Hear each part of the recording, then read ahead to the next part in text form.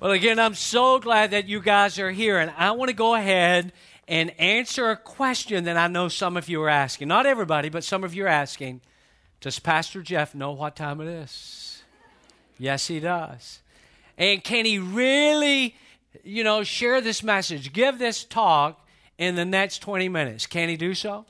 And the answer to that is yes. And some of you are going to say, when that happens, I'm going to know the days of miracles are not over. And they are not. And we're going to look at some things together. I'm so glad you're here.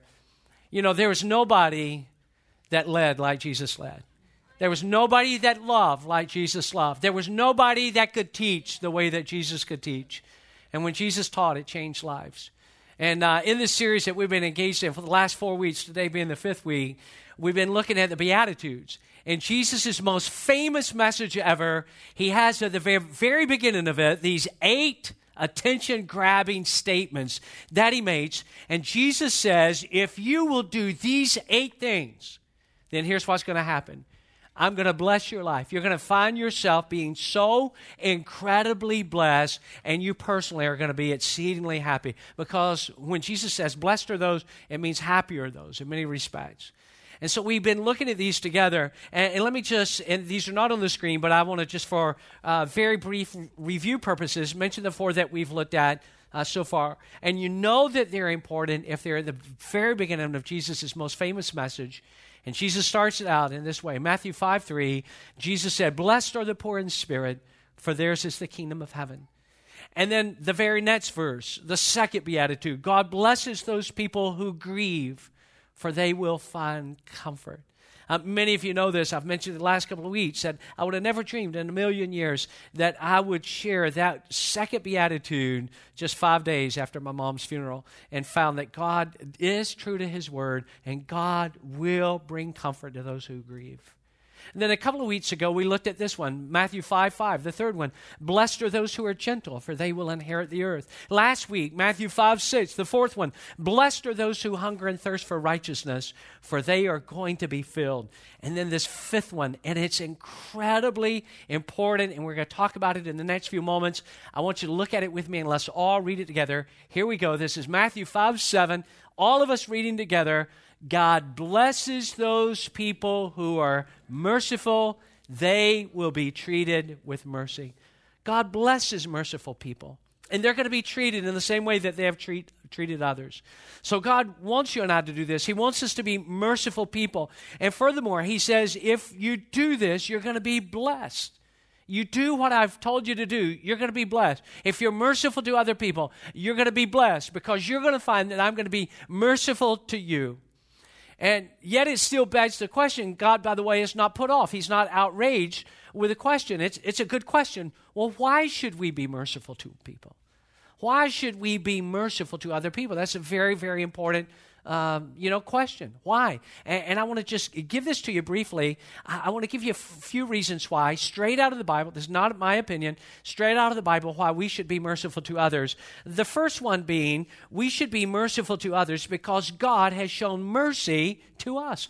God says, I want you to be merciful because I've been merciful toward you. Look at these 2 verses out of Ephesians 2. This is what God said. But God's mercy is so abundant, he's speaking through the Apostle Paul, and his love for us so great. How many of you are glad of that?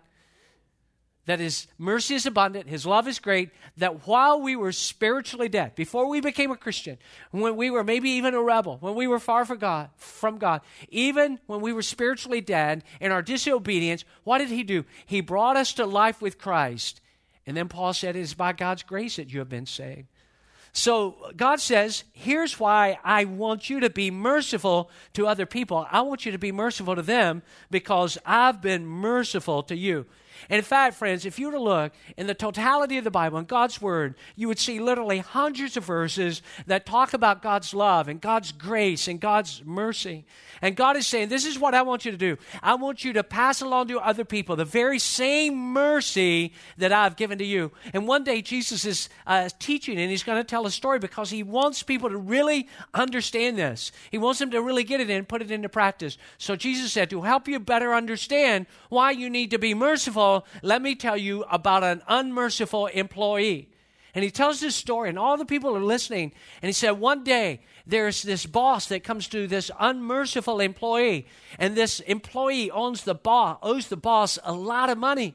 And so, he sort of looks at that. He says, hey, this guy's never paid me what he owes me. And so the boss goes to this unmerciful employee, and he's going to have him punished. He's going to have him put into prison until he can pay off his debt.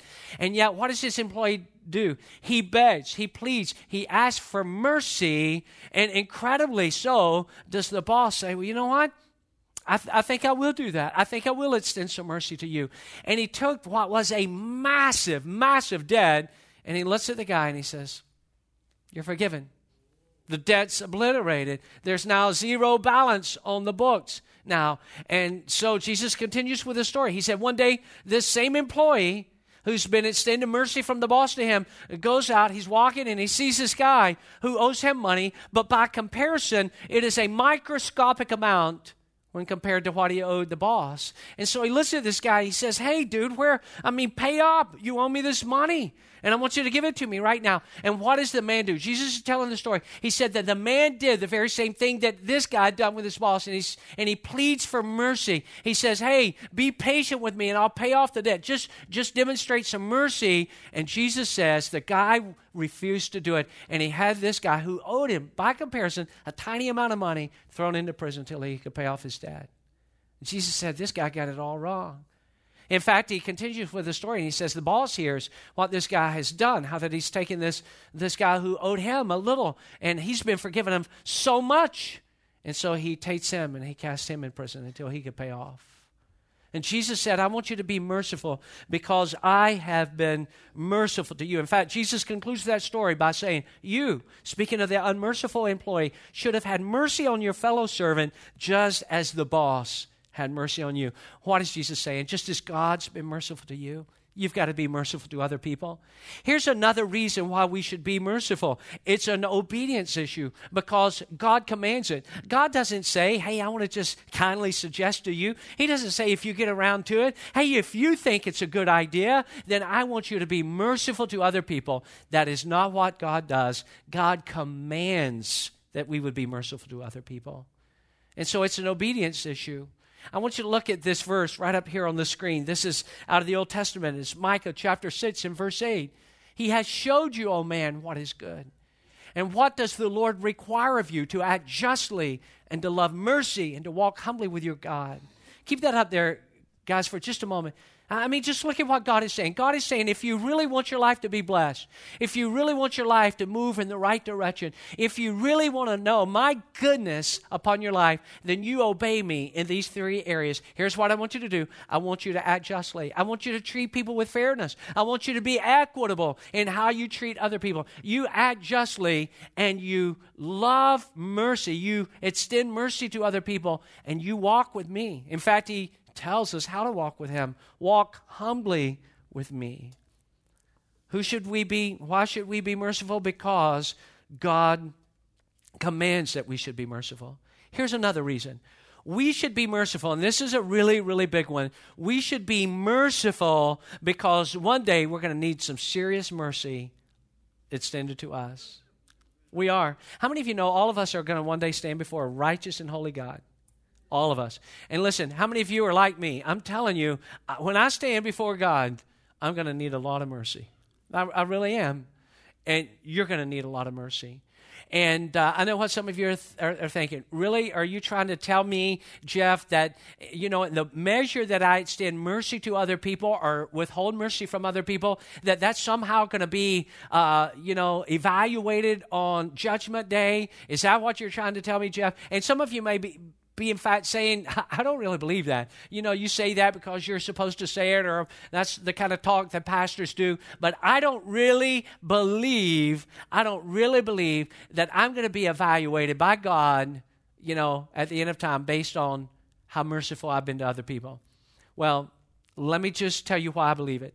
I believe it because the Bible says it. And I want you to look at this verse right here on the screen. This is James 2:13, and that is exactly what it says. So you must show mercy to others, or God will not show mercy to you when he judges you. But the person who shows mercy, that's what God wants you and I to do. That person who shows mercy can stand without fear at the judgment. How many of you want to stand without fear? You do not want to tremble at the judgment. And God said, you know what? You show mercy to others. When you stand before me on that final day, I'm going to show mercy to you. But if you refuse to be merciful to other people, guess what? You know, I'm not going to be as quick to give mercy to you. It is directly linked to how merciful that you and I are on earth. I want to just mention one more reason why we should be merciful, and it is this: because it helps us to become a much happier person.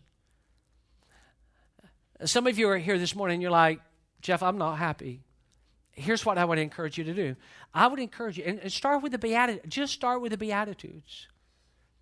But I promise you, you know, you would be so much happier. You heard what Sean mentioned. You know, all these examples when God says, if you'll do this, I'm going to do that. That's what God says. You do this, here's how I'm going to bless your life. And if you follow what God wants you to do, you're going to be a happier person. In fact, this is what Proverbs, this is not on the screen, Proverbs 14:21 says this: being kind or being merciful to needy people brings happiness. And friends, unless you somehow have lost your conscience in a bet somewhere, you're never going to feel good about yourself if you treat people mean. If you treat them cruelly, if you're rude, if you're harsh with people, you're never going to feel good about that. You feel happy when you extend kindness and mercy to other people. Look at this verse on the screen. This is Proverbs 11:17. Your own soul, look at that. Your own soul is nourished. Your own soul benefits when you're kind. Same verse in another translation says it like this: a merciful person helps himself. So we go to this fifth beatitude, and God is saying, blessed is the person that is merciful, because at the end of time, they're going to receive mercy, but they're also going to receive mercy while they're here on earth. And I've talked to you about why we should be merciful. We need to be merciful because God was merciful to us. We need to be merciful because God commands it. We need to be merciful because we're going to need it when we stand before God on our final day. And we ought to be more merciful because it's going to help us to become a happier person. Now, that is why we ought to be merciful. But another question we ought to ask is this one, is who should I be merciful to? A really, really important question. And I want to give you real quickly here in the last few moments, I want to give you several groups of people, and I'll just mention them quickly, who we should be merciful to. Number one, we should be merciful to people that need a fresh start in life. I can't speak for you, but I can tell you in my case, I've needed many do-overs. I've needed many mulligans, second chances, fresh starts. I've needed it from people, and I've especially needed it from God. Ephesians 4, look at these two verses up on the screen. This is Ephesians 4:31 and 32 says this: stop being bitter and angry and mad at others. Don't yell at one another. Don't curse each other or ever be rude. Instead, be kind and merciful and forgive others just as God forgave you because of Christ. You see, you and I are going to mess up. You and I we're going to blow it. You know, by the way, let me add this caveat before I move on. I want to be the kind of church. I think we are this kind of church. I hope we are this kind of church. I hope we will always be this kind of church when people who have blown it and messed up feel welcomed in our church. Are you with me on that?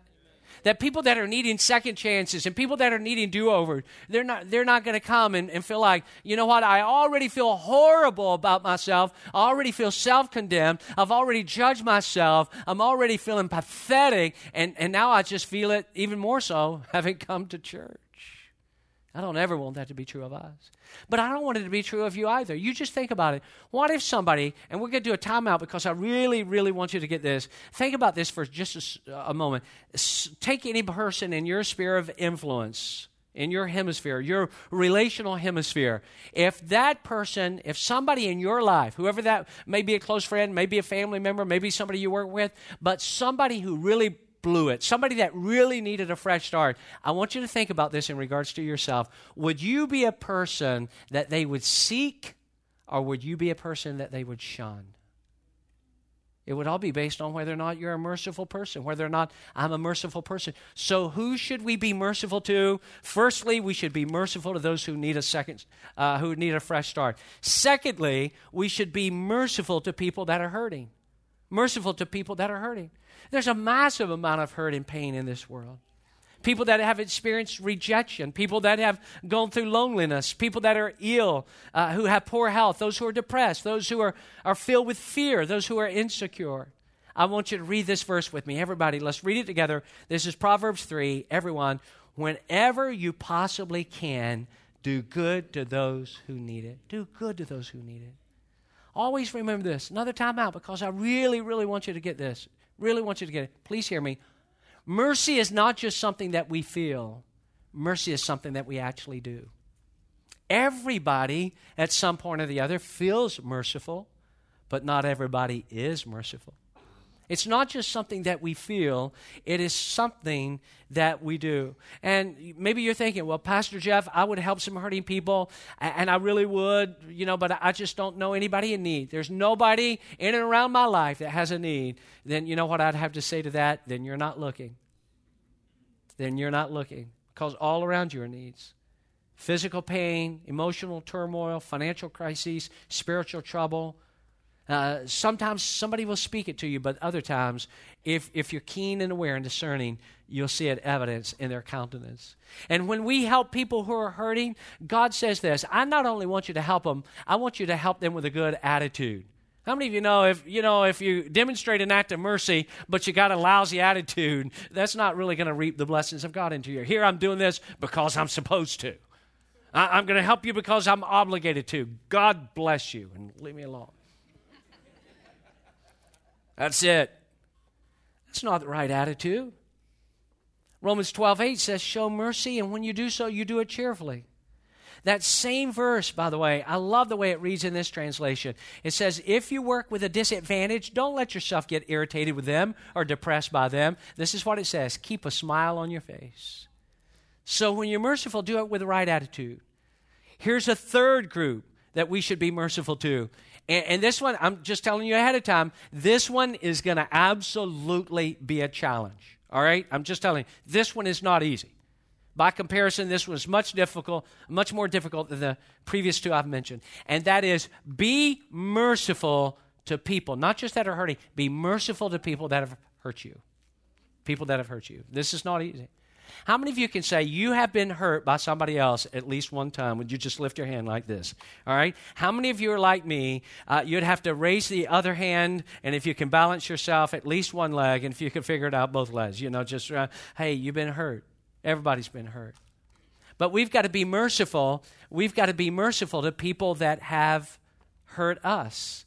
So let's say, for example, you've hurt me. I know you wouldn't hurt me. I hope you wouldn't hurt me, but I wouldn't want to hurt you. But let's just say, and not because it just happened or because I was, a highly sensitive kind of personality, but let's say that listen now, that you intentionally and maliciously hurt me. You did something and you knew when you did it, it was going to hurt me. And the reality is, in a moment like that, I have and you have, if it were to happen to you, you have two choices you can make. You can say, well, you know what I'm going to do? I can either forgive and demonstrate mercy, or I can retaliate. Are you with me on this? You've hurt me, and you've done it intentionally. Wasn't an accident. You've done it maliciously because you fully intended to hurt me, and now I've got to react in one of two ways. Here's what I can do. I can forgive, or I can retaliate. I can show mercy, or I can send Michaels, that's Shawn Michaels, over to your house. Even the score. But if I were to do that, that would be a total human reaction and not the way of Jesus. What does Jesus tell us to do? This is what he says. Look at it on the screen. This is Luke 6. I want you to look at it here with me. He said, love your enemies. This is Jesus. Do good to them and lend to them without hoping to get anything back. Then you will have a great reward, and you will be children of the Most High God, because he is kind even to people who are ungrateful and full of sin. He's kind to people like that. So you do this. You show mercy just as your Father shows mercy. Let me give you a fourth group, and we'll do it quickly. Who should we be merciful to? Those who are outcast and rejected. And that's a lot of people. Now, I'll just tell you on the front end of this one, you got to be a really secure person to do this. If you're an insecure person or if you're sensitive to criticism, you're going to find a way to duck out on this one. And can I just tell you, it is not just people who are in middle school and high school who ignore those who are rejected and outcasts. I'm telling you, this is my observation. Adults are pretty good at doing the very same thing. And in contrast to that, Jesus was a pro at reaching out to people that had been rejected and people that were outcast. He put on a clinic. People who were marginalized in that time, who were just sort of set aside, who were, outcast. And there were categories of people. People would always avoid lepers. People would always avoid prostitutes. And they would always avoid tax collectors. And Jesus included them. He intentionally built friendships, bridges of relationships with people just like that, because Jesus never intended to exclude them. And I know what some of you could be thinking, and I'll just mention this quickly. Well, I know why some people would, treat lepers as outcasts, because they were afraid of being physically contaminated themselves. And people rejected prostitutes because they didn't want to be associated with that kind of lifestyle. But why would they treat tax collectors with contempt? It was very simple, and I will not belabor this, but in Jesus' day, totally unlike our day, what would happen if a person was a tax collector? Now, they may have to collect a certain amount of tax to send back to Rome, but let's just say that this tax collector was coming to you, and you owed $1,000 in taxes. Well, they probably would not collect $1,000 from you. Let's say, for example, they would collect $5,000 from you, and you couldn't do anything about it. You had no recourse. You had no court system that would support you, so they would demand $5,000 of you, send $1,000 back to Rome, keep $4,000. People hated tax collectors, except for Jesus. And he included them. Look at these verses up on the screen right here. I want you to take a look at this. It's what Jesus said, Matthew 9. While Jesus was having dinner, this is an actual event that actually happened at Matthew's house. What was Matthew by vocation? He's a tax collector. Many tax collectors and sinners came. Other tax collectors with Matthew. Sinners came and ate with him and his disciples. When the Pharisees saw this, they asked his disciples, "Why does your teacher eat with tax collectors and sinners?" On hearing this, Jesus said, "It is not the healthy who need a doctor, but the sick. But go and learn what this means. I desire what? Mercy, not sacrifice. For I've not come to call the righteous, but sinners." Let me give you one last group, and then we're done. Who should we be merciful to? Those who are not yet believers. Maybe you grew up in church where in subtle tones, or maybe not so subtle tones, maybe in glaring tones, you were taught to steer clear of all pagans. Stay away from all pagans, because that's only going to mess you up. And I had a great, great home church. I have no complaints about the church I grew up. But there was a sense like, you got to steer clear. But then I had this dilemma, because when I would read the Bible, it seemed that Jesus went to great lengths to hang out and build relationships with people who are totally different from them. If you take this seriously now, it's going to get you criticized, because some people are not going to understand why you hang out with some people, and you're not you don't support them, you don't endorse their lifestyle, you don't blend in to say, in order to be really cool and reach this person, I've got to... No, you don't have to do that to love somebody. You love them where they are. You reach them where they are. Let me show you one verse and we're done. One more. Look at this one here on the screen. This is Paul, and he's talking about his life, who he was before he came to Jesus. This is his pre-Christian state, and this is what he said. Paul said, one of the greatest leaders outside of Jesus there ever was, he said, even though, and he's pointing to his past, even though I was once a blasphemer and a persecutor and a violent man, I was shown what?